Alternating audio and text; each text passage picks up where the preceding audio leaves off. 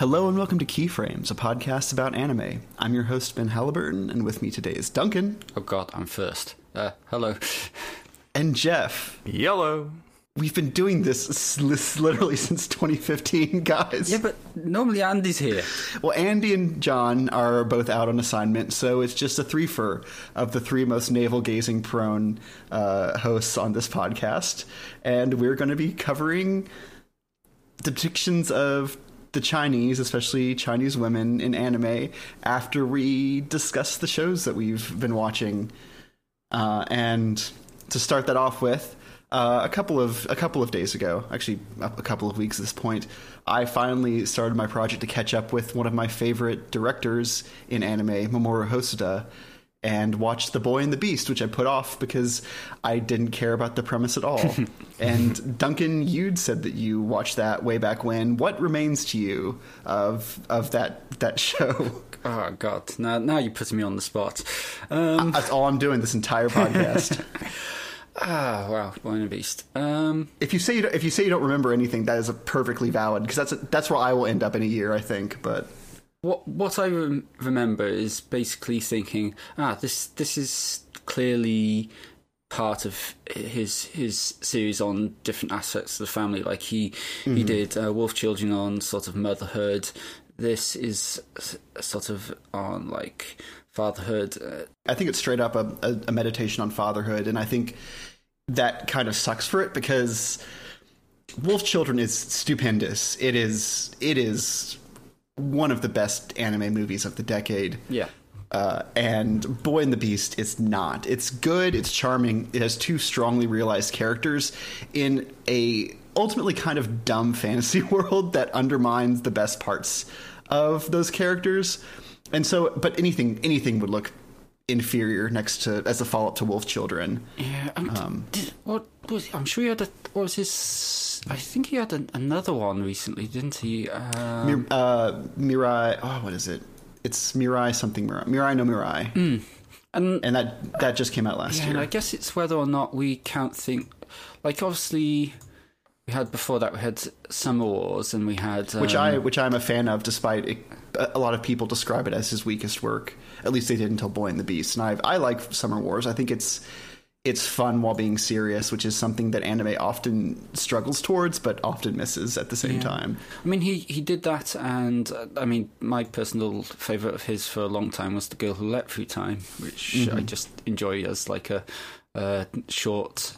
It's like feels like a very well contained science fiction film, and it's about like the way that you develop like feelings for people without being a fairly mushy romance either too, I think. I mean, I think he considering the themes he approaches, I think he manages to avoid sentimentality fairly well. They don't tend to be these very saccharine and treacly. Yeah. They always have like some sort of not. God, I hate that this word has been like whatever, edge. kill it. Like edge has become like just like completely destroyed as a word. It's all I can think of is like they all have like an off note somewhere in them, somewhere where something happens which is not, which feels like I think there's sometimes in very sentimental works you can get artificial blackness added in where they'll throw in a tragic event just to just go, be sad now, okay, keep being sad, done. And I think he manages to have like a lot of bittersweet moments. I think that's what, like with deaths, but often they're natural deaths. Often it's not seen as a tragedy, or it's seen as like a natural consequence of who they were, or just it was their time and stuff. I think in Wolf Children at least, he has the way he portrays the idea of being a mother and the like, just comparing it to your most hated anime from last season, like, he's so, like, Which one? I can't even keep them straight. Is multi-target mum not your most hated from last season? Yeah, fair. Like, compared to that, it's like just... I know that's trash tier, and this is like god tier, and then comparing the two is sort of like... It's honestly unfair, because I think that, as you kind of said, Mamoru Host is very good at having characters who are flawed without those flaws being indictments. In fact, they make them like human and sympathetic and interesting and drive the plot forward. And meanwhile... multi-target mom, as you called it, which do you love your mom and her 2-hit multi-target attacks?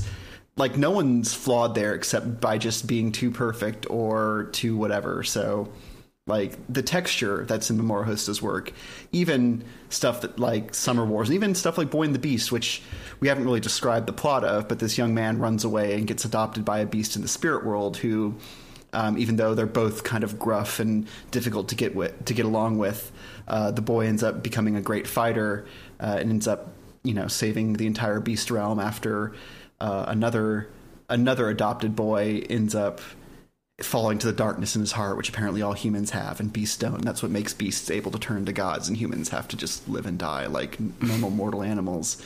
And like that arc is kind of bland, and it would lend itself to hero worship, but I do think the fact that like that Kumatetsu and Kyuta or / Ren are both so like relatably asshole-ish, and yet they're the anchor of a very, very wannabe Spirited Away movie. It reminds me of Spirited Away, like Children Who Chase Lost Voices from Deep Below by Shinkai Makoto reminds me of Castle in the Sky. It's obviously their Miyazaki attempt, and both of them are the worst movies in that director's oeuvre, but...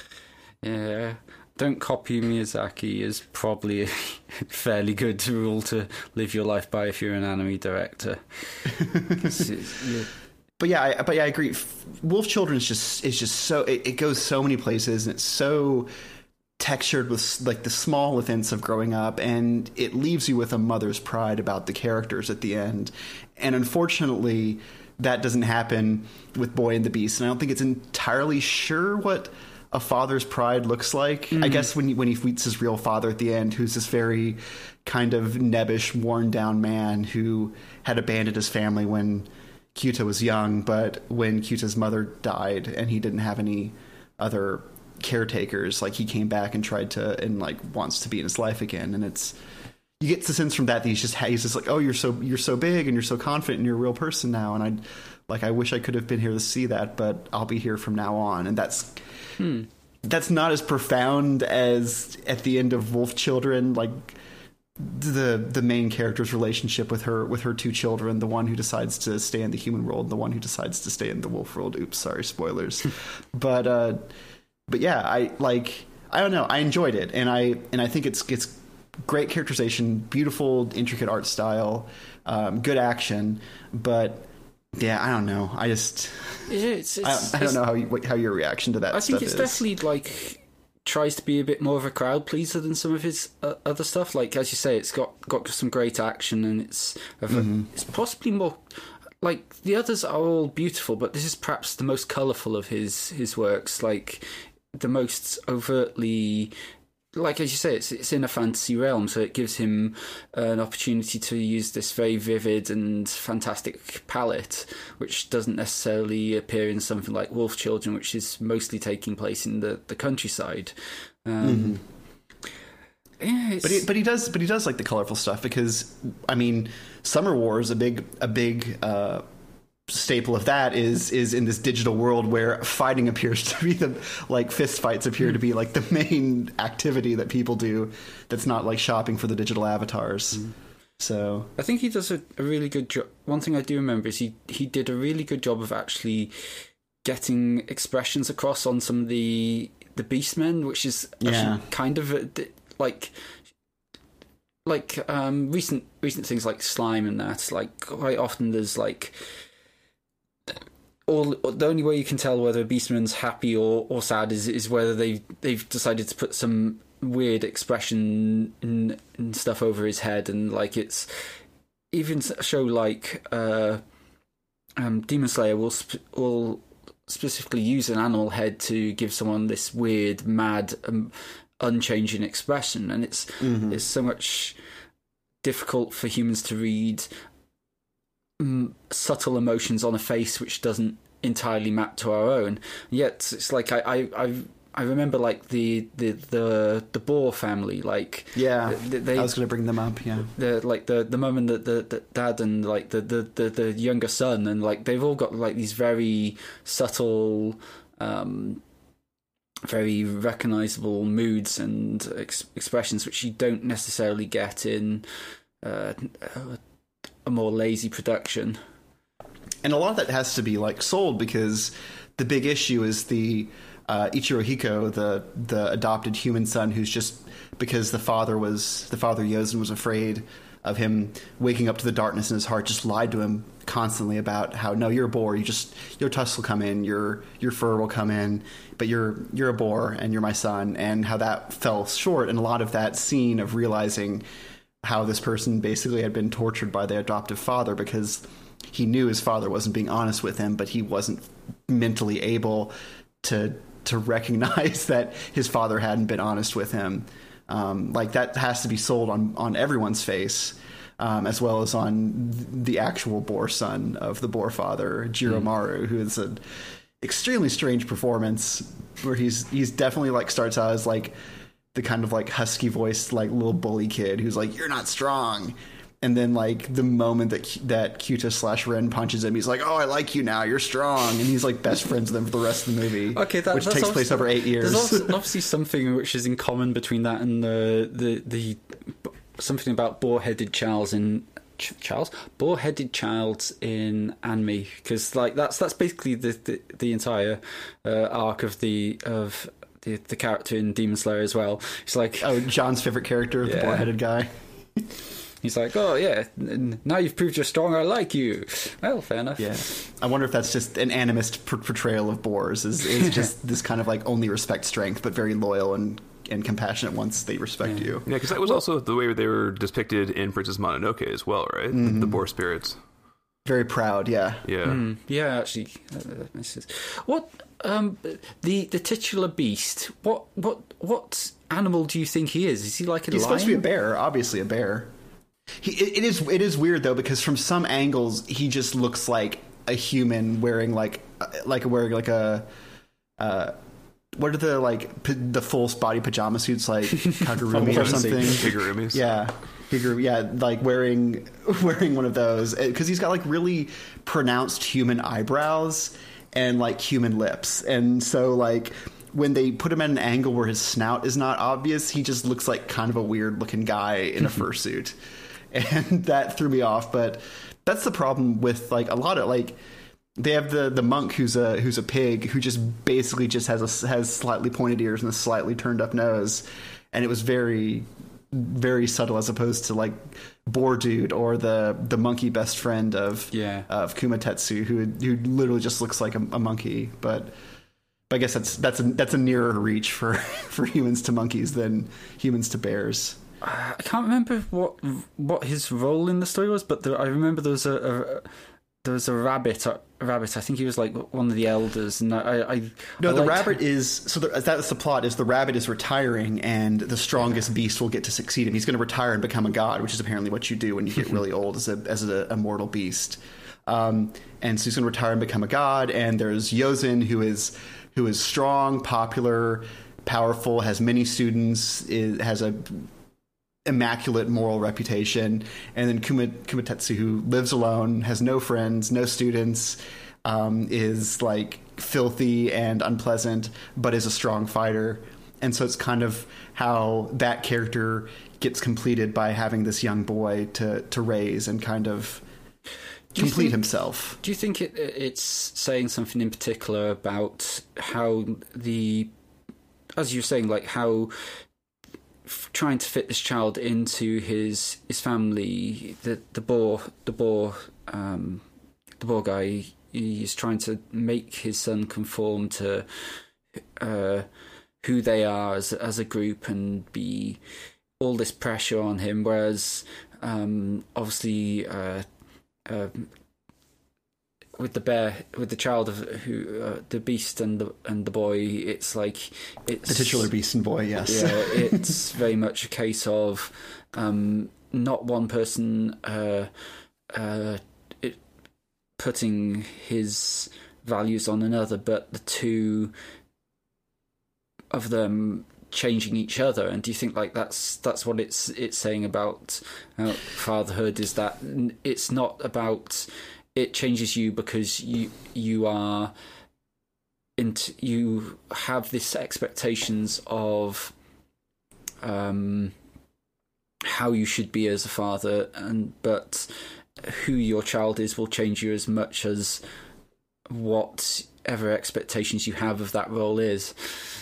Yeah, well, I think that ultimately the movie has a lot to say about what the process of fatherhood actually means to the father and the child. But I do think it is some variant of that where Yosin considers that seems to think that he has nothing to learn from his child. He's just imposing a top-down vision of what it is to be an adult. And it's a compassionate, nurturing vision, but it's still just like a one-way unilateral thing. And meanwhile, Kumatetsu, the titular beast, is a flawed person. And I think there's this acknowledgement that like fathers are people and people are flawed. Therefore, you have as much to learn from your kids as they do from you. And if you ignore that, then you're stunting them by not letting them teach you things. If you don't act as a full party in this process of growing up. And as someone who's not a father, I can't really speak to it, but like, I do definitely get the sense that having a kid makes you grow up in ways that you thought you were done growing up. Jeff can speak to that or not. But the wrong two people watched this, I think. I mean, have you watched much Mamoru Hosoda, Jeff? I think I've only seen Summer Wars. I think I might have seen some of his others, but I don't remember. I don't recall. But yeah, there's Girl Left Through Time. Summer War is Wolf Children, which is his best and probably will be his best. I don't want to discount him. It's just like even the most talented directors often only produce something like that by happenstance as much as talent. And right. And this is, I mean, Boy and the Beast is good. It's just not like it didn't make me cry. It didn't force me to like change my. It didn't make me call my mom, that sort of thing. Where you have, I mean, we've all had those experiences where you have this like, watch this movie or watch this show about a very fraught parental relationship. And you're like, I should see how my mom's doing, or I should see how I haven't called my dad in a couple weeks. I should see. And like, Wolf Children is very much about how like you sacrifice a lot to have kids, and that's the beautiful thing. And if you didn't have to sacrifice anything, it wouldn't be as profound or fulfilling experience. And I think that The Boy and the Beast is also trying to tap into that, and just unfortunately he's said all his good points and he's come back to the bar later with a few more arguments, and they're not as good. But no, I need to see Mirai no Mirai, because I heard it was well reviewed. Yeah, but it's another one I need to get around to as well. I think if Jeff gets the chance to watch Boy and the Beast and Wolf Children like a double header, I'd be really interested. You hear that, Jeff? You got to watch 4 hours of movie now. 4 hours is a really good movie, though. Yeah. Well, 4 hours, 2 hours of really good movie, and 2 hours of pretty good movie. Yeah. No, I've been watching a lot of like parental based shows recently in Steven Universe, so that sounds like it would sort of roll into that same theme.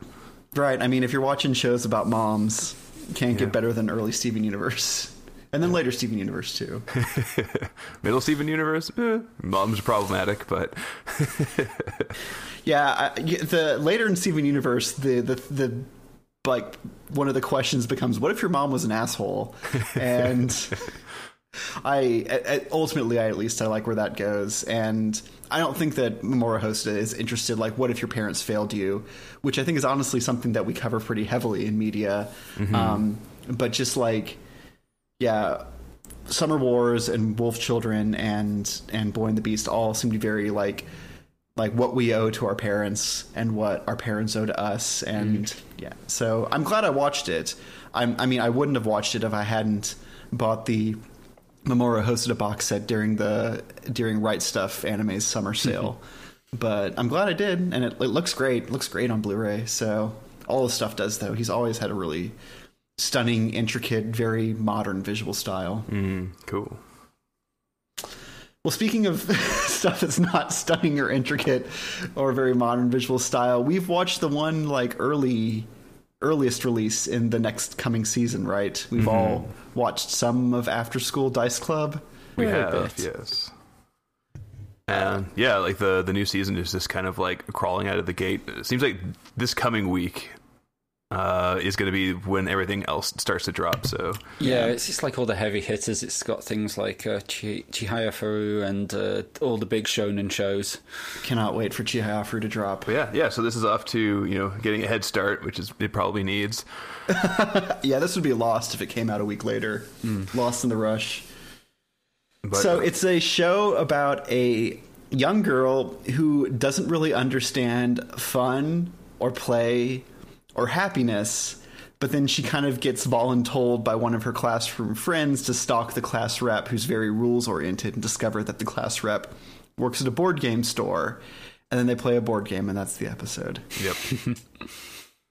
And they play like a real board game. They play Marrakesh, and they like explain the rules to you enough that you could probably play it, and do a long sequence on like explaining plot stuff, which is why I compared it to Takunomi, the drinking anime from a year ago ish. Where it's like small personal problem and then segue into some sort of product segment where they talk about a beer, but in this case they're just talking about a board game, and that looks like it's going to be the format is every episode there's some character stuff and then they play a board game. Well, those two sections feel very self-contained. Like it's like here's the plot bit, here's the board game bit, and as you say, like shows like which are just like the light comedy product show, like that seems to be a well-worn formula.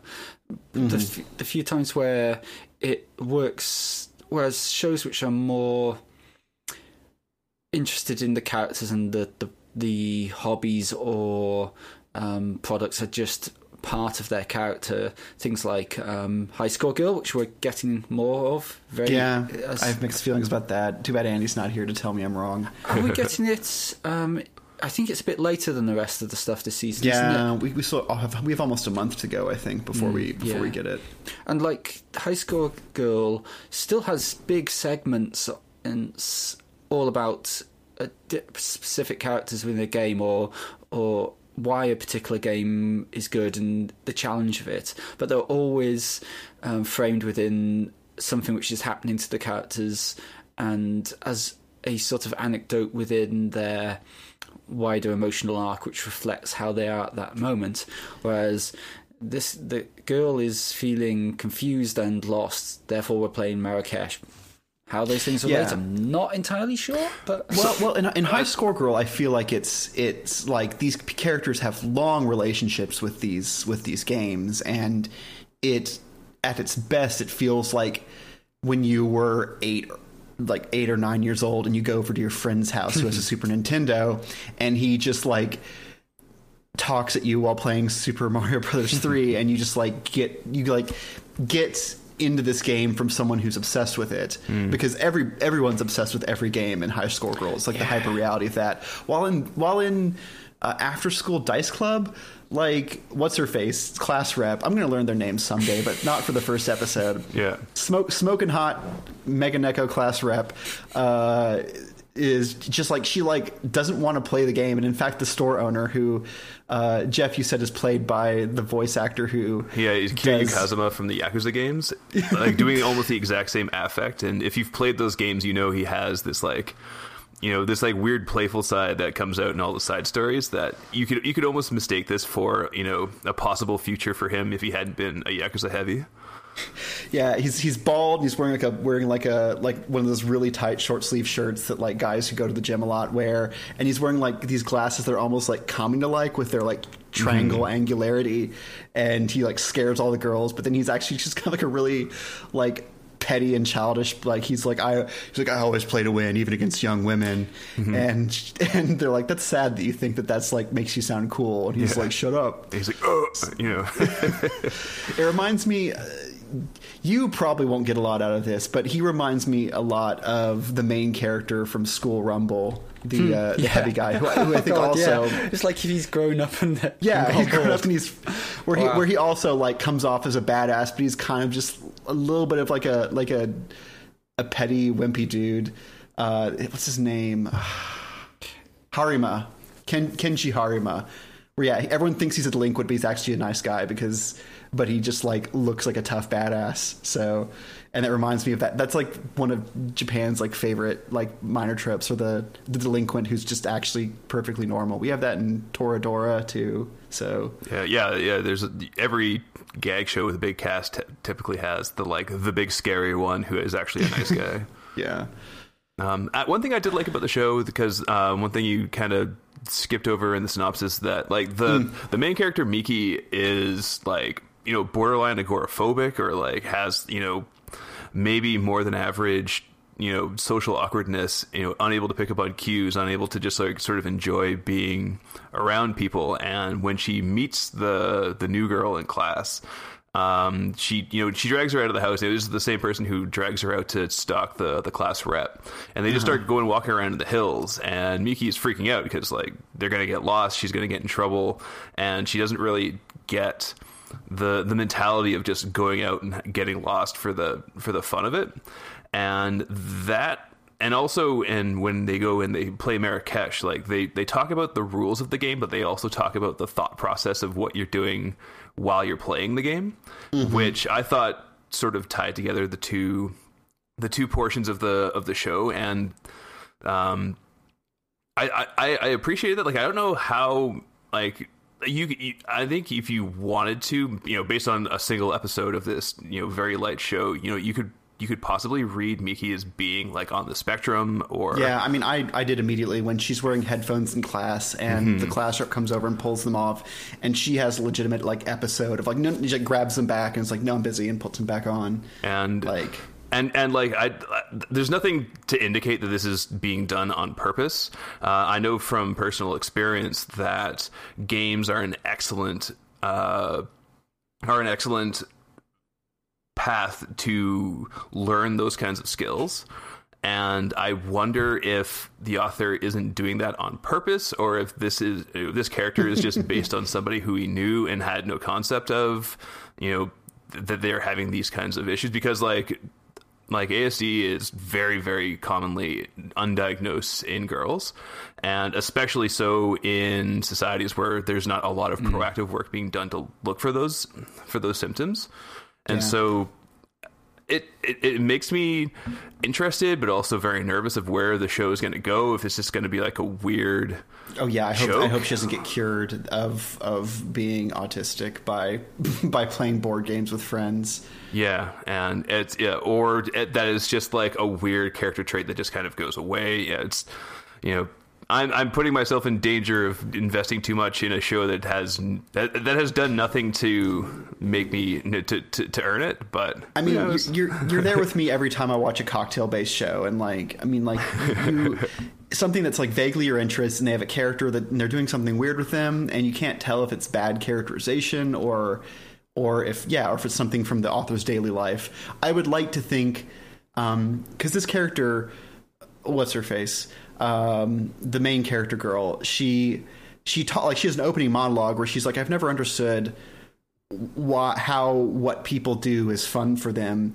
and when people want to play, I've never had fun, and I don't really understand this fun thing, and it actually kind of annoys me when people try to make me have fun. And like that's really striking, and a very weird place to start out a show about board games, but like this idea that maybe someone who has difficulty relating to people and difficulty doing tasks that don't have a point, where she's just got this kind of like laser focus executive function, the idea that like a game, which is just a very contained set of rules with a very distinct objective, the best case scenario is that yes, that will be a good way to tackle like how people on the spectrum might deal with the world. Yeah. Where it is a way to take a walk without really going anywhere, so to speak. Mm-hmm. But we'll see. I don't have a terrible amount of confidence in it. I am going to quietly look up the production staff while someone else talks. I mean, yeah, I think the thing is, even if it is presenting her as that, I don't get the feeling it's ever going to look at the ways that that sort of thing can cause people problems more at any real depth. Like, as you say, there's this worry that it's going to be like presented as like a cure-all. Now she can relate to her friends. Now she has this worry, not what happens when she thinks the rules work one way and then they don't work that way, and she's really upset by it to a level which everyone else can't understand. And it's they've definitely done nothing to suggest that they're going to have that level of depth or nuance. And the author is a guy, which is like it. So it doesn't seem like it's coming from somebody's like personal experience.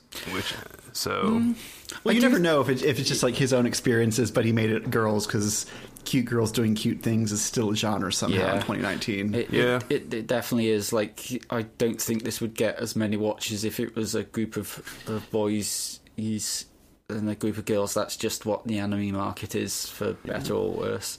And really quickly, the director, I personally most know him from Setokai no Ichizan, which is the slightly less funny student council sex comedy, but still a very funny one, a much more like heavily referential one if you're the kind of person who likes that Family Guy style humor. They talk about, Full Metal Alchemist a bunch, but so he at least knows how to do comedy and knows how to do really weird characters in a way that's not like mean, but I don't know much more than that. Do we have anything else we want to talk about, or do you want to move to our spotlight topic? To quickly cover the Vinland Saga thing. I mean, I do think it's freaking hilarious that like everyone has to look cool, and like they have to make the Welsh look cool by giving them triremes and Roman armor. But like, that's my boys making our anime debut, kicking ass. And I did like the like. Each kingdom is just like one tiny little valley. and like, okay, we're going over this hill, we're going to New Kingdom, and they're like, what? Yeah, that's well. So very territorial about our valleys. I did a little bit of checking now, and I think I have an answer to the ships, and the answer is no. They should be coracles, but coracles are the most deeply unsexy boat in the world. So what if I told you the reason I brought this up is because in the manga they look like coracles but with eyes painted on the front. That sounds rad. I don't know. Because I liked it in the manga because I thought, oh wow, they're trying to ape this little bit of thing they remember about the original, and all they've got is these shitty little coracles to ape it with, and the anime, all that we get is massive fucking triremes. Deal with it, bro. These coracles are adorable. Yeah, although maybe they do want to introduce coracles, because then we'd get people claiming that someone went across the entire Atlantic in them. Poor Saint Brendan. He's the one who's supposed to have done it, or one of his acolytes.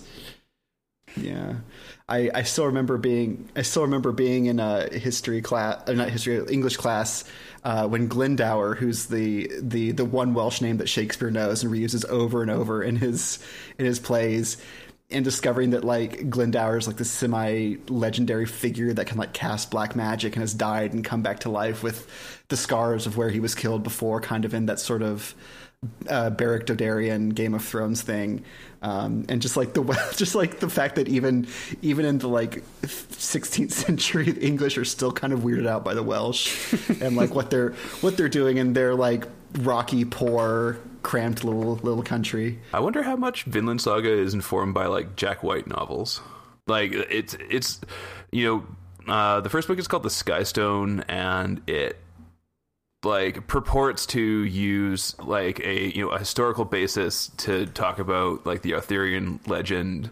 Everyone does. Yeah, it's as like the leftovers of the empire who like, you know, stake a little claim in the middle of Britain, and then, you know, using Roman tactics to hold off the barbarians, and like, you know, the Saxons start coming in and all that kind of stuff. I remember it being very compelling when I was in high school. I mean, that's the target audience. It looks like between that and Bernard Cornwell, they kind of have a. Oh man, I issued so many copies of Bernard Cornwell when I worked in the local library. It was like, yeah, it's like number one novel for like young boomers and Gen Xers interested in history. Yeah. My dad moved over to Bernard Cornwell when he ran out of Jack White books. So yeah, it's a certain type. It's a new generation of myth making for the British Isles, because the British are obsessed with where they came from, because they spent the Middle Ages being a mongrel people, and then they came to rule the world. So we have to.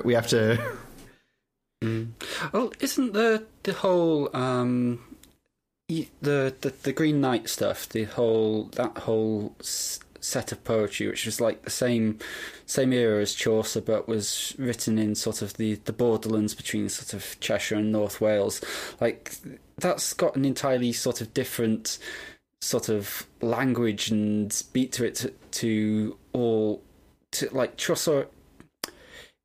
I don't know how Chaucerian, or is that how we describe? Chaucerian would be, Chaucerian is actually the right. Good guess. Hey! Well, like that, the whole sort of Chaucerian oeuvre of like stuff which comes after his works, like how he sort of dominated English culture and the way they sort of write and talk for a long time, and has so much influence on Shakespeare and people who come after him. And like there's this entire alternate thing running in the borderlands, where you have these much darker tales which are less concerned with like the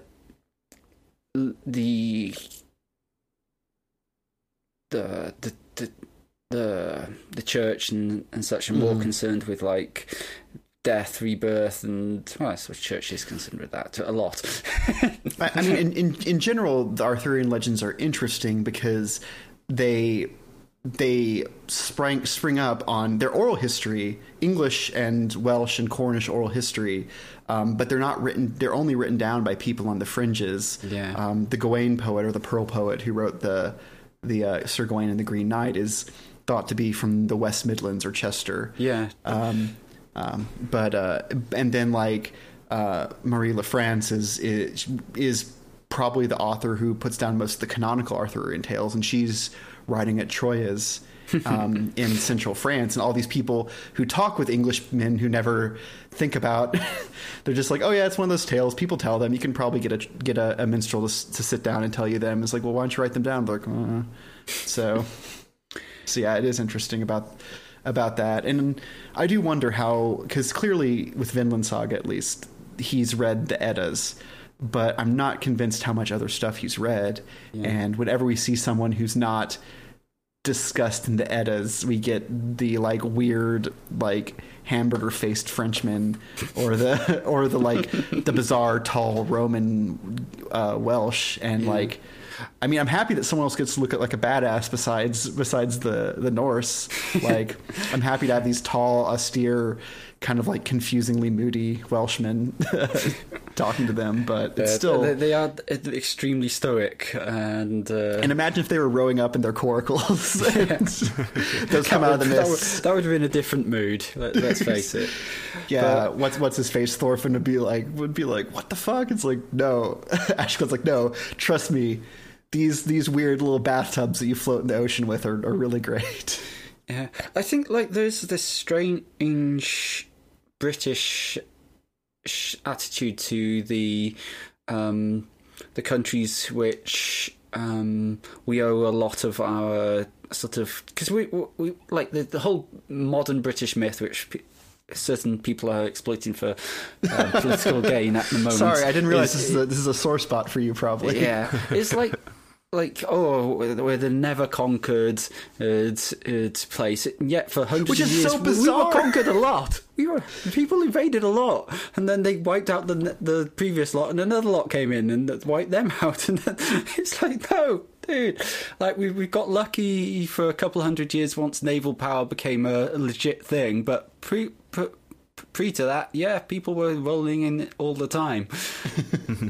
Perish the thought, like, most of our sort of conception of what is English nowadays comes from Frenchmen who... Yeah, I mean, yeah, like, the fact is, even when England wasn't invaded, they were ruled by French kings, Dutch kings, and then German kings, like the Hanovers and the House of Orange. Like, these are foreign kings, and sure, like, the English people made them our king, but yeah, national myth making it's so weird, and like we can see it eating away at the political and social cultures of America and of England, and even like probably Canada's feeling some weird stuff.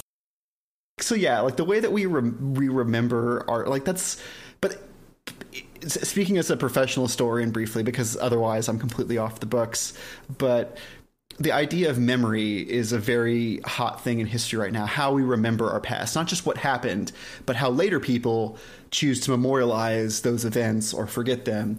And it's very interesting to watch Vinland Saga and to see the memory of Vikings and the memory of England's coalescence into the eventual world power that it would become, filtered through a Japanese person's perspective who is clearly well read. Like I've said, he obviously has at least read most of the Poetic Eddas or the Prose Eddas, and he's read no small amount of history. But at the same time, he's definitely buying a lot of what's being sold by the people who have previously wrote about and talked about those works. And so it's interesting to see what he accepts uncritically, History Channel, the Vikings show style, versus what he decides to problematize and what he decides to... And like the most interesting part for me is, of course, the character of Ashkelad and the character of Thors, who both are much more authentic to what I've read of the prose and Poetic Eddas than just, you know, fucking Thorkel walking around. Like I said before, as a JoJo villain, and the last couple episodes, he's the same way. He just like loves to fight, and like if someone's going to kill him, he's like, sweet, I'm excited. That's the new adventure. And yeah. He's like a Baki villain who wants to taste defeat. You got Baki on the brain, boy. Hell yeah. But, and also, as we've covered several times on the show, like the disease of like ultranationalism and history revisionism is not, you know, a strictly Western malady. And I think, you know, that also, I think, will play into our next section as well. How, you know, how previously conquered peoples are depicted, and how they, you know, and how we also integrate them into our own histories. Yeah. Okay, well, let's go ahead and take a break then, and we'll come back and talk about depictions of China in anime.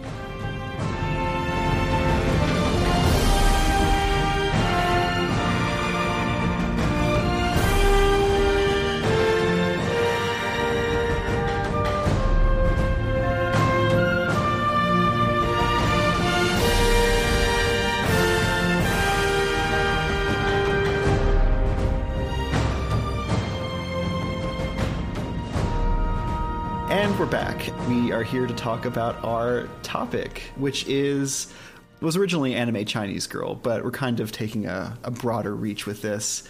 And this goes from characters as stereotyped as Tenten from Naruto with her Odango and her traditional Chinese dress, to Melissa Mao in Full Metal Panic, who they just say she's Chinese once and it never really comes up again. But I think we're going to start, speaking of action-oriented anime, we are going to talk about the character of Shenhua from Black Lagoon. I know that I forced you to watch a few episodes of Black Lagoon, Duncan, for this segment, and I'm sorry. I know that you don't hate it as much as I do. No, but Black Lagoon's just a guilty pleasure to me. I always... Emphasis on guilty. I always enjoy the episodes I watch of it, and afterwards I think about what it contains. I go, I feel a bit greasy, but it's it's an enjoyable lunch while I consume it anyway. And so this is a action anime about a crew of kind of modern day pirates operating out of a free port city named Runapur, and their encounters with various other lawless elements in the South China Seas. I mean, it's basically a Tarantino-esque mashup of action movie tropes, and it's almost like the Warriors in the way it depicts like the different gangs at sea, where they all have like a very strong central theme to all of them.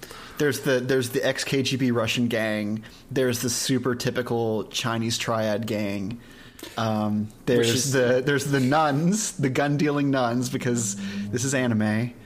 And occasionally like South American cartels try to intervene in. And then there is the Lagoon Company, which is Dutch, probably one of the best figured black men in anime, unfortunately.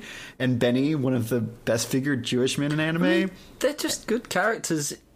I don't think we have to put it's worth it to bring up that anime does not handle people of color very well, and Dutch is just a dude, extremely normal dude who likes scotch and jazz Dutch music. Is great. And and Benny's just a hacker nerd, but he also I think he celebrates like Passover in one episode or something.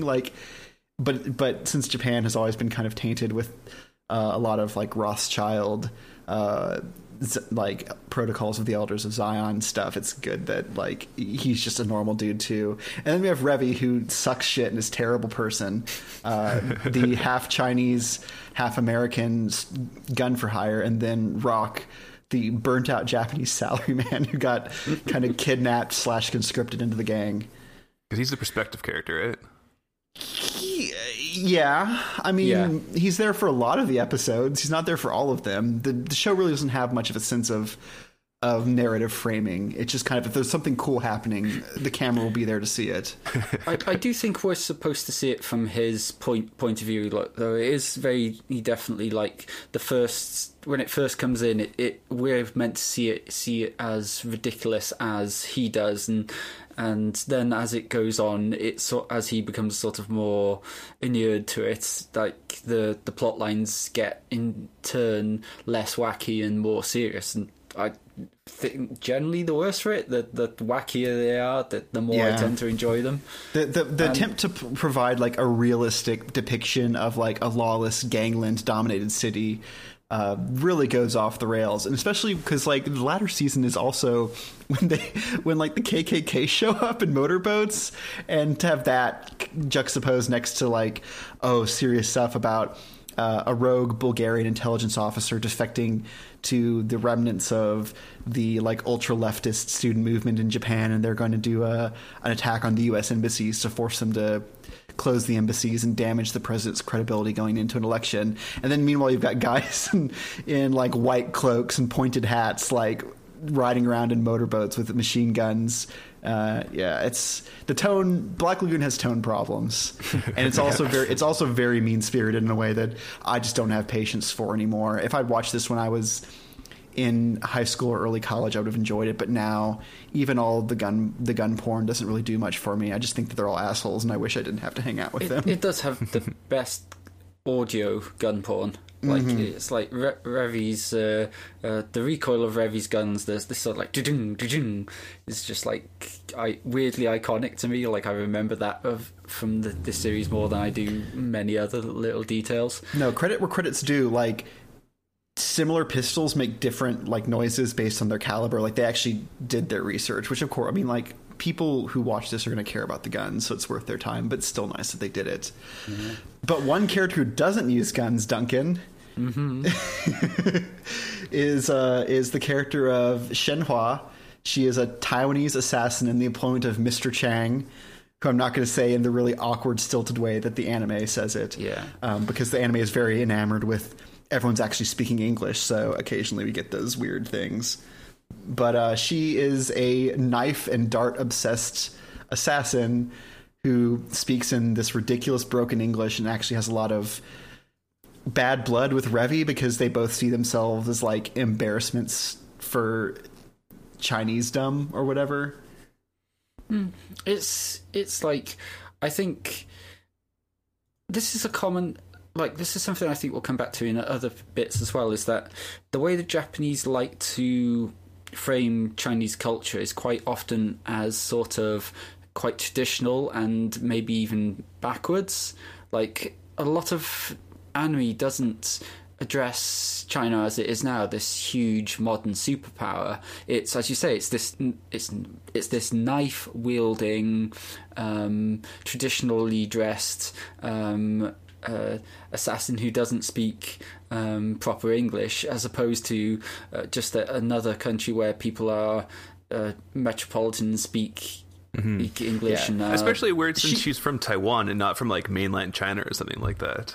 Yeah, I wish I knew more about how Japan politically and culturally feels about the one China issue.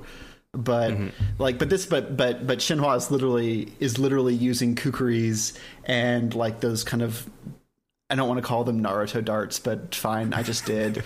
But she's literally wearing a cheongsam, like the traditional like high necked slit on the side Chinese dress that we think of as like the traditional Chinese female garb. Like, the sort of Chun-Li look. Yes. Yeah, Chun-Li from Street Fighter. Although she's got like wicked like bangs swooped over one eye instead of the typical Odango buns that usually happen. But I mean, I like her. I think she's a funny character, and I think the fact that like that she doesn't speak good English, but like the show repeatedly, one of their favorite jokes is people think she's dumb because she can't speak English properly, and she ends up being like a lot quicker thinker and like more like, yeah, she like when people are like when Revi calls her, she calls her like Chinglish, or she calls her yes it is, because she always says like Destane or whatever, that was like yes it is in Japanese. But even though she gets mocked, like she definitely doesn't take shit from anybody, but at the same time she is a deeply racist caricature of China from Japan, who granted doesn't have the best history with China. I was just gonna say, like every other example that I was looking at this topic, there seems to be a very like common, the common threads are traditional Chinese dress, regardless of where they're from. A very like broken Japanese being like, you know, everybody speaks very, very formally, but usually using, you know, slightly wrong particles or slightly wrong conjugations, or just using weird emphasis, which is frequently a way that Japanese is depicted as being spoken wrong, but also emphasizing syllables that don't make sense. Yeah, but also being very strong and dangerous, and like the weird combination of like too weak but too powerful that a lot of, you know, people with problematic relationships with other people tend to fixate on and fetishize. Like shampoo from Ranma is like a prime example of this. Like basically, if you read out the TV tropes for this, it's basically just describing shampoo from Ranma, who is, you know, depicted as, you know, a Chinese Amazon, which is like typically the way it is translated, who, you know, can barely speak the language, but also is just like smashing through walls and talking like a weird child all the time. And yeah, that's one trait. I also noticed, especially with Shenhua and the other character Karna from Nia Under 7 that I was going to talk about, that also like money or status obsessed is a very frequent trope here, which is funny because Japan also does it itself with the Osaka or sort of stereotype, is they're also very like kind of crass and money obsessed and tradition focused, and so it almost feels like the trope of the Osakan writ large. I mean, we remember like in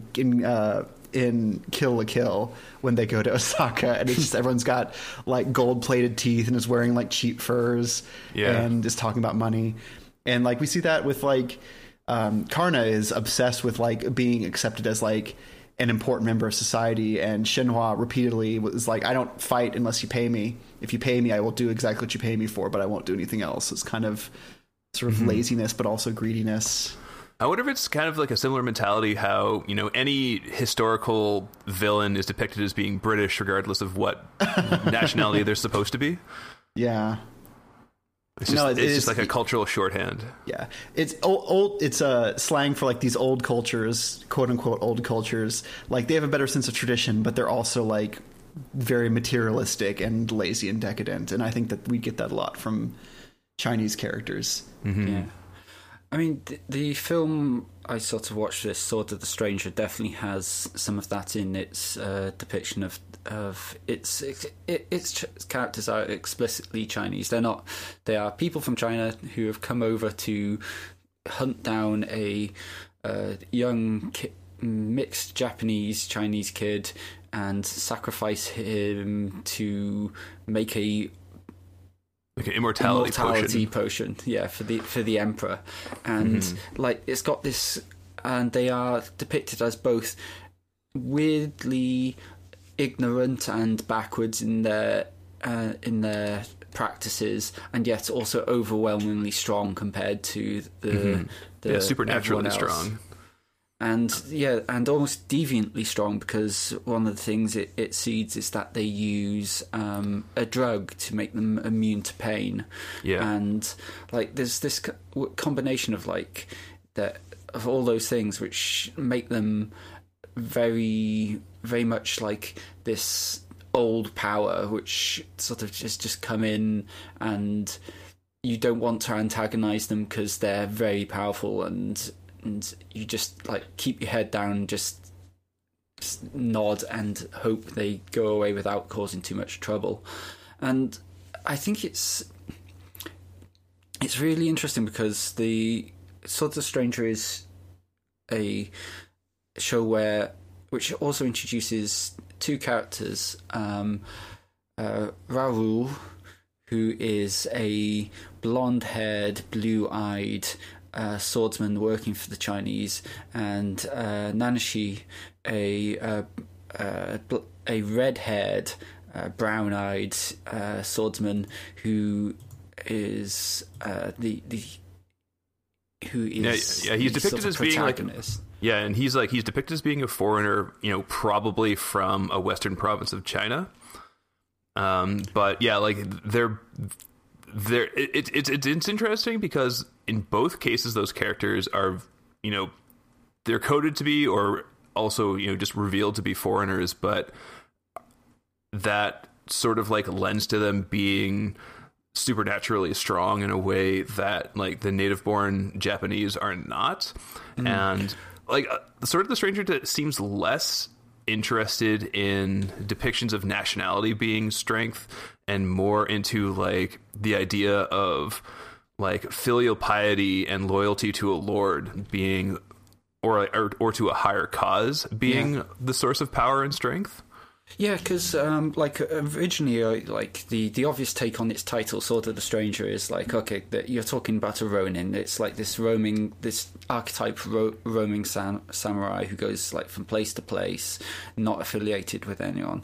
But then when you think about it a little bit more, like its central theme is how people, if as the very moment that you let someone else tell you what you're fighting for and who you should kill, you are immediately, your sword is not your own. It's essentially your sword becomes a sword of a stranger, and their desires, their wants, and their molds overwrite your own.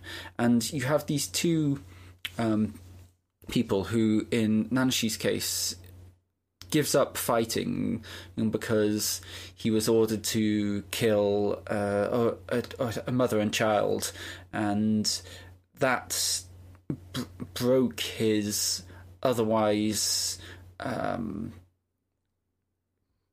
his commitment to his feudal lord. And it was just like after that he stops fighting and has sort of entered like this period where he just has like no direction until he is introduced to the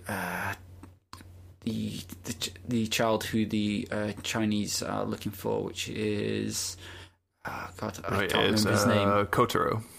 Yeah, and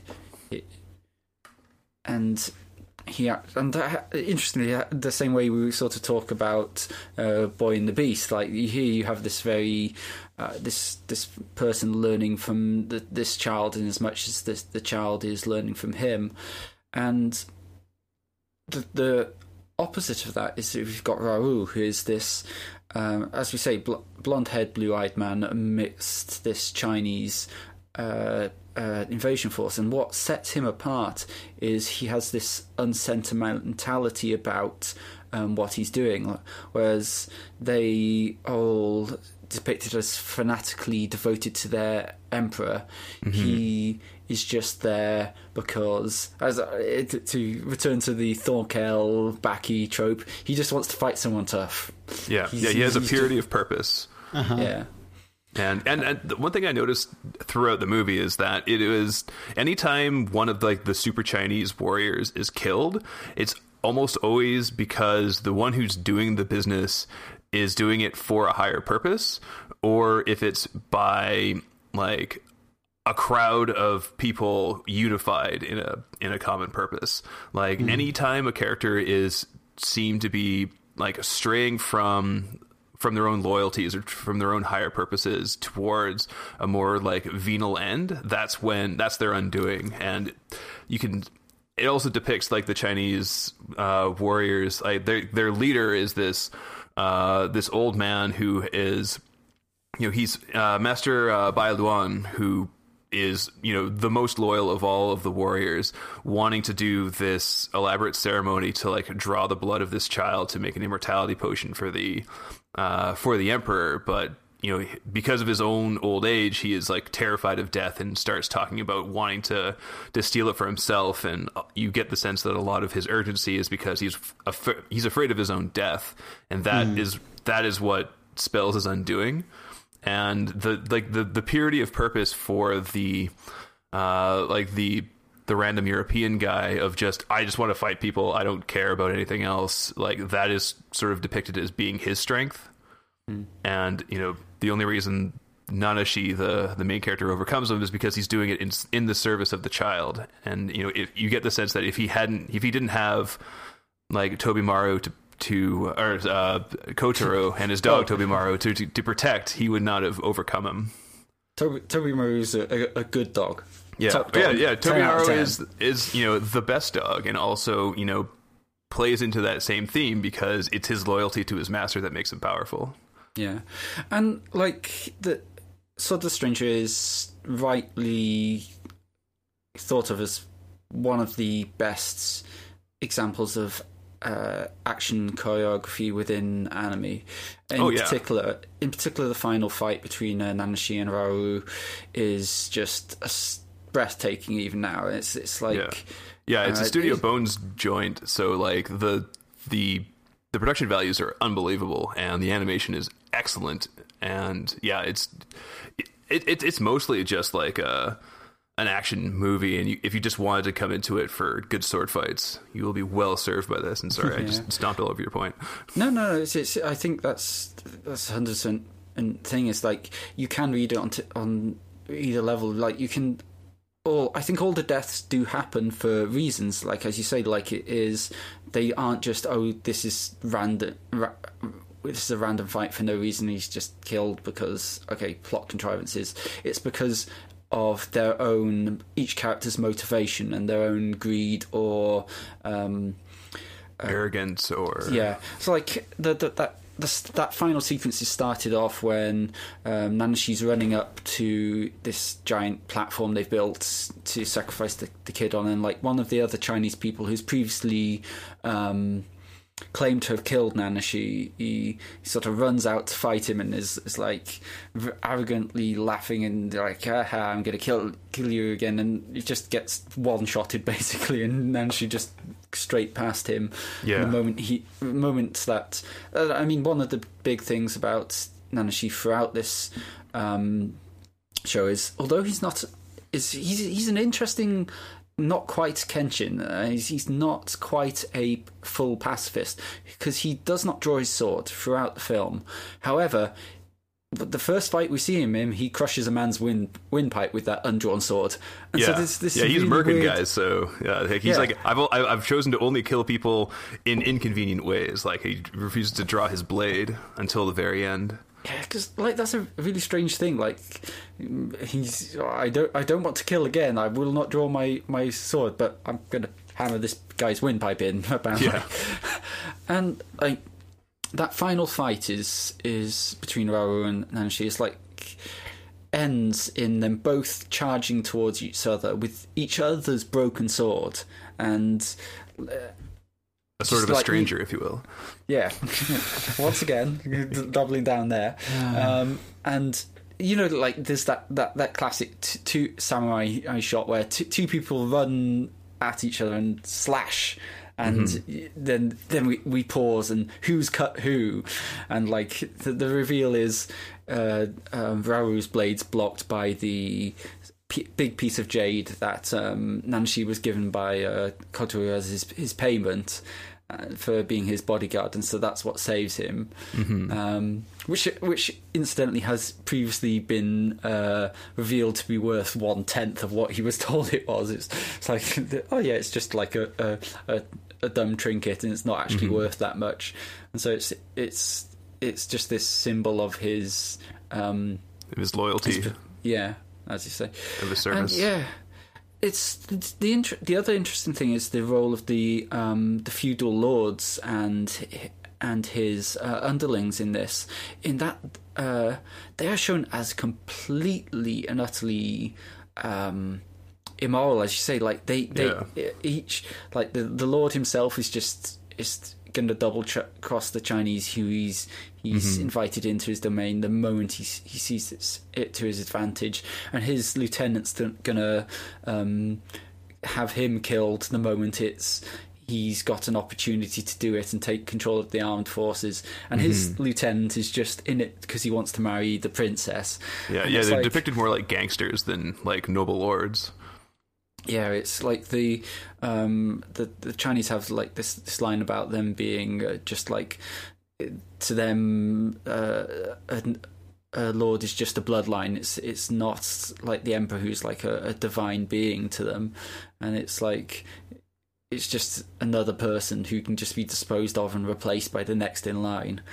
And I do wonder if there's part of the Japanese attitudes to the Chinese comes from the fact, like, a lot this is what we previously talked about, how the when talking about Vinland Saga, how its author reads a lot of things second hand, and I'm wondering if some of my readings of Sword of the Stranger are coloured by the same thing, because I can't help but see the Japanese emperor in the way they talk about the Chinese devotion to their own emperor, like this. That they're all prepared to die for him. They're all very fanatically devoted, and like this whole image of Japanese World War II stuff, which has been fed to me by just years and years of Western depictions of World War II, of like these warriors from the East who are just prepared to do whatever their emperor says. The Bushido myth. Yeah, and also just like my very light historical understanding of just how much the Chinese language and the Chinese philosophy influenced the sort of structure of early Japan, and like wondering how much I understand and how much I don't. And I was going to bring up briefly, because like this idea of the Chinese as these like huge powerful people, I wonder, when I was reading about Chinese history a few weeks ago, the idea of graphical pejoratives got introduced to me, which is this idea that the Chinese, in the specific way they construct the logographic characters they use to refer to different people, they will often substitute the human radical, which would be normal, with the dog radical or the demon radical.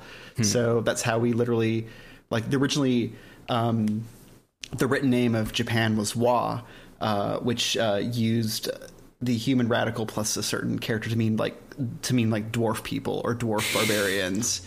And part of the big diplomatic effort in the 18th century when Japan's stable empire was trying to establish relationships with the Tang dynasty was insisting that they choose a different character so that it means, harmony or peace.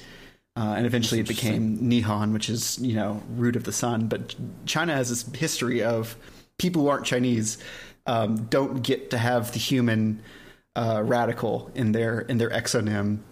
Mm-hmm. It's very common to call people like dog people or snake people. Yeah, white devils. Or literally white devils is because they use the human radical with a gui, devil or ghost. So it's like literally devil men. Yeah. Or like the Tuoba people are called like Lu, so they're called like the coward people.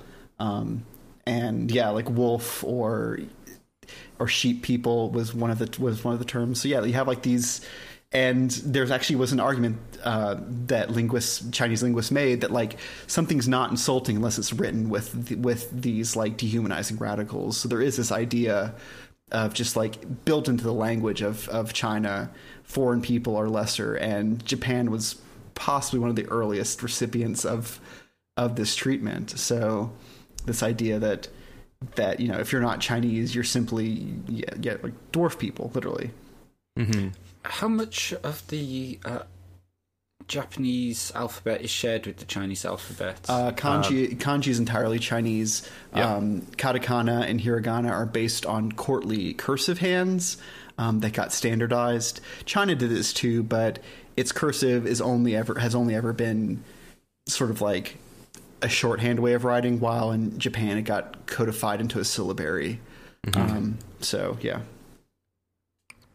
Yeah, it also, sort of, parallels with the British idea of self-identity when half the language is, leftovers from being conquered by foreign peoples, like how all the words for, processed, you have beef being, the word for for processed cow, which is based on, the French word for boeuf, because the nobles dealt with the processed results. They didn't deal with the animals.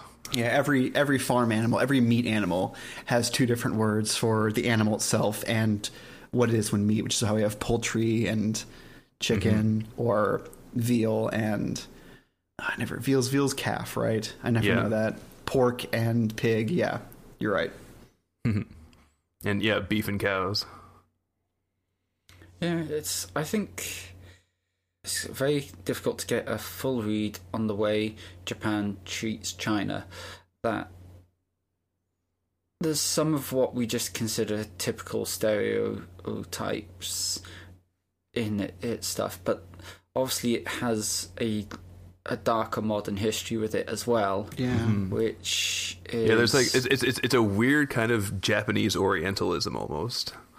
Well, because a lot of Japan learned its modern forms of racism from trying to imitate the Western powers in the 19th century when it was trying to get recognized as a world power like Britain or America or Russia. Yeah. So they learned by watching us. Yeah, I wonder if partly that's not just because of the size of China, but because of that idea of like we're trying to modernize and become more, or quote unquote, like a Western power, and China has not yet done that. And like if that's when, because of World War II has such a huge impact on the Japanese society, and it still reverberates in it in so many ways, like that's the way that the stereotype has just got stuck in history, like this slightly backward people.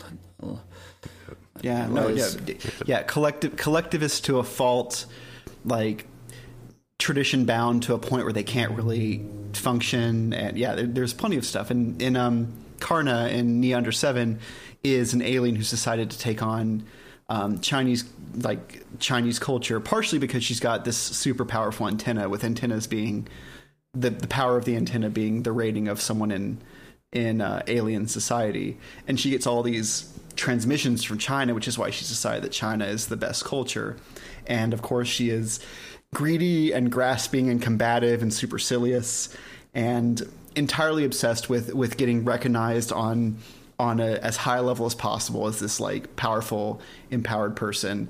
So basically she is just an allegory for how Japan feels about China in the late 90s and early 2000s. And ultimately she does, like, when Nia disappears later on in the series, she does come out and help despite hating Nia as everything that's wrong or embarrassing with alien society. But it is very weird to have this character who's dressed in a cheongsam and is just this money grubbing, status obsessed, like, nudnik, and to have her, like, okay, this is what they think of China. They also have, like, a South Asian character who also is extremely conformist and runs a convenience store and a bunch of other racial stereotypes too. So, do we have any good examples of shows which attempt to tackle its relationship in a more positive way? Like, I mean, sadly, the closest that I can get is in Girly Air Force. Song Minhua,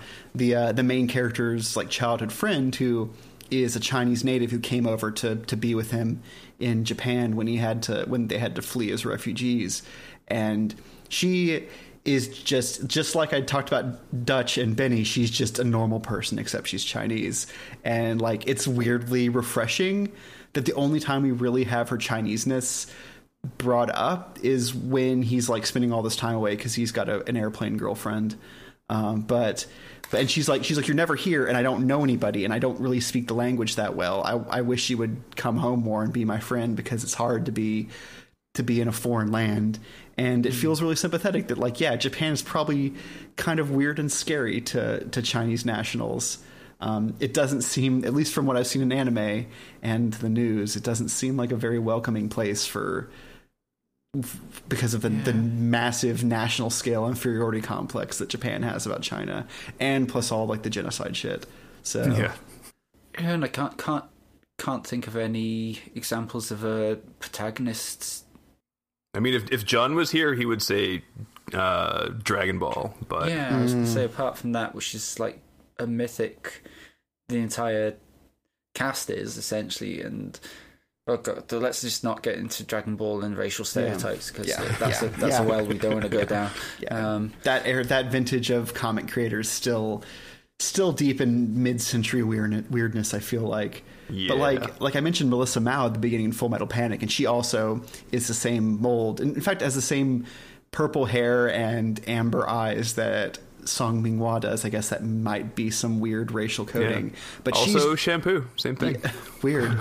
But she's just like a normal person who happens to be Chinese, and that's, I think, the best we get a lot in anime is, like, the most complimentary thing we can hear about like the continental Chinese is like, oh, they're just like us, they just speak a different language, versus their weird, monstrously strong, collectivist obsessed, like.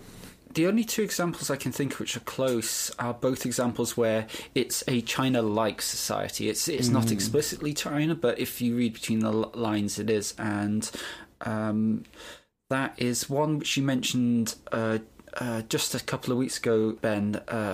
12 Kingdoms, and yes, you're right. That's a great example. And, like, if you want to talk about that for a moment while I remember the second one. I watched it 10 years ago, and I just know, like, there is this weird acknowledgement in Japanese society that they have a lot of the same mythology as China. And so I do think that if you go to historical fantasy works, like even Thunderbolt Fantasy, you get this much less virulent anti-Chineseness because there's a weird thing where they see themselves as ultimately the same people culturally, even though obviously they've gone their separate ways. And in fact, I see Japan and China more in antagonism than in alliance lately, thanks to the Cold War and the Trans-Pacific Partnership and all that stuff going on. Yeah. The other one which I was thinking of is I can't pronounce. Moribito. Yeah, Guardian of the Spirit, which is once again has a very Chinese coded lead female. Mm-hmm. Yeah, good old Balsa.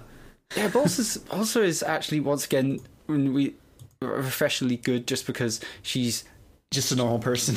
yeah, it's like, wow, she's just a person with normal concerns and stuff, and not particularly sexualized and not particularly racially stereotyped, even though that, as we say, she is depicted as living what is seemingly a very mythologized version of China. Yeah, it's very like early Qin Han era China, of this sort of. I think that's similar. I think that Japan often locates a lot of its homegrown fantasy in sort of a fantasy China, a lot like how Americans with our many fantasy novels tend to have some sort of bizarrely whitewashed Europe as our fantasy location. We have this idea of where the mainstream of our culture actually comes from. And yet people can basically set a fantasy novel in France while still, when talking about the French themselves, call them cheese-eating surrender monkeys or whatever. And it's this weird sort of love-hate relationship that we have, that I think, quote-unquote, newer civilizations have with their, quote-unquote, like, older civilization precedents, is that like, America's love-hate relationship with Britain is bizarre and, you know, deeply wants to have Regency era dramas, but also thinks that you're a bunch of backward people with bad teeth and an obsession with unedible food. So I can see there's not the same racialization, because there is literally just like the genetic stock of the Chinese is seen as like different and inferior from the Japanese, who see themselves as pure because they haven't interbred with the barbarians or whatever that bullshit racial science is. Yeah. So there is that grossness there, and like Japan has its own issues with the Ainu people, which we've seen in Golden Kamuy and elsewhere. But there's a bit more of a racial tension there. But overall, it's definitely a sort of situation where yeah, it's just Japan's inferiority complex, like America's inferiority complex.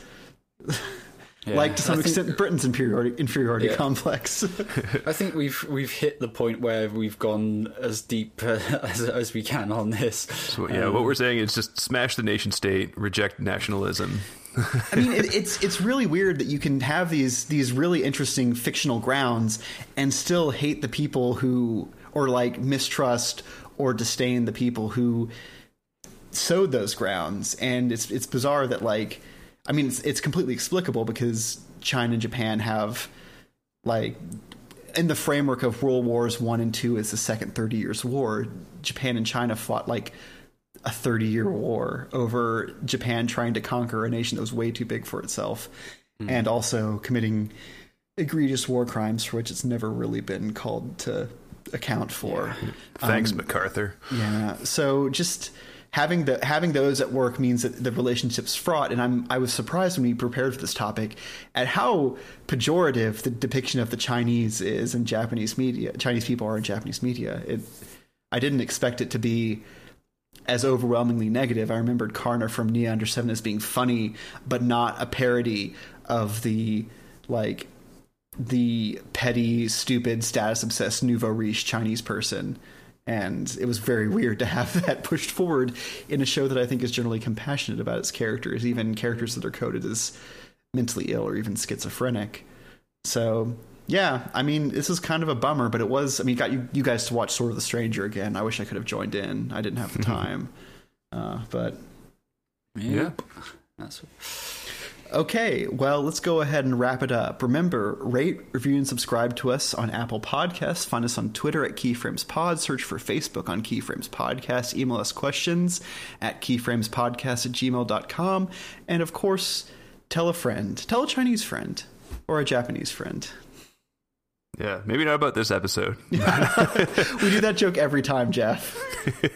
But maybe specifically not this episode. No, I mean, I'm curious. Like, I want, like, if anything, if this, my best case scenario would be that this would get someone who is of Chinese ancestry or background to write in about the experience about watching anime as a Chinese person. Because, like, I didn't remember this, but remember how Agyu is a Chinese production that just happened to have a Japanese studio behind it? Mm-hmm. Like, and it also has a lot of weirdness, but it doesn't seem to hate its non-Japanese characters like sometimes we get there. So yeah, write in if you have any feelings about this, and we'll put you front and center in the next episode. But in the meantime, say goodbye, everybody. Bye. Bye.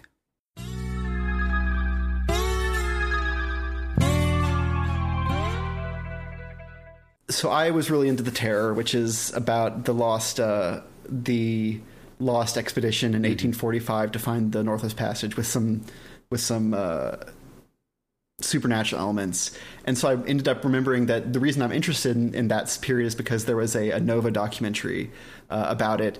And the music for that is Stan Rogers' The Northwest Passage, which when I looked that up is like a beloved song apparently in Canada, and several politicians have used it. And it's a song about manifest destiny and pushing the red man out of the country so that it can enjoy the fruits of Anglo-Saxon civilization. And like to have that, like, ironically, like it was someone's like election song or something, a Canadian politician's something. Yeah, like, we have a bad tendency of saying the quiet part quietly, and like we like to pretend that we are a much more enlightened country, but we're still, you know, a colonial country created by the British. And, you know, just because there are some First Nations people left after we were finished, we like to pat ourselves on the back and say, well, at least we weren't as bad as the Americans. Yeah, here we are in the Wikipedia page. It ranked 4th among the most important songs in Canadian history, behind Neil Young's Heart of Gold, Bare Naked Ladies' If I Had $1 Million, and Ian and Sylvia's Four Strong Winds. That's not even the best Bare Naked Ladies song. What's wrong with Canada? Okay, I will say that If I Had $1 Million is a very important song, and how dare you? Is it something about being Canadian that I don't get, being from the southern United States? Or is it just... We think the idea of Dijon ketchup and macaroni like Kraft Dinner is very funny and very relatable. Thank you very much. Those are my favorite parts. But we would eat Kraft Dinners. We just have more of them. Yeah. But not a real green dress. That's cruel. Yeah. Oh, man. The Wikipedia article on If I Had $1 Million is fucking long and has a list of all the things that he would buy if he had $1 million. The first concert I ever went to was a Bare Naked Ladies show when I was like 12 or 13. Wow. And that was like, you know, like the big hit. And when he said, you know, they started talking about Kraft Dinner, they like a bunch of people in the audience like threw Kraft Dinner up on stage. Oh, weird. So I just want to check I understand what a Kraft Dinner is. Is this like just it's just like instant macaroni and cheese. Yeah. Okay. So Kraft being as in the that's the brand. Yeah. Yes. Okay. No, not Kraft like Kraft cocktails. Kraft like Kraft with a K. Yeah. The old KD, if you will. So they buy a house, they buy furniture for that house, such as a Chesterfield or an ottoman. Mm-hmm. They buy a K-car, a Plymouth Reliant, a tree fort, a little tiny fridge to contain pre-wrapped sausages, a fake fur coat, an exotic pet like a llama or an emu, the remains of John Merrick, a limo to drive to the store, Kraft Dinners and expensive ketchups to John Ketchups, a green dress but not a real one, some art like a Picasso or a Garfunkel, and a monkey. Haven't you always wanted a monkey? If I had $1 million, I'd buy your love.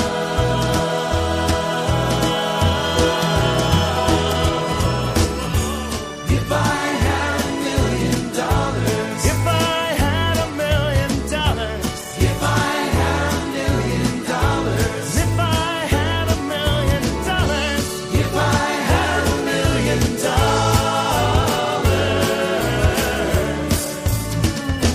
I'd be rich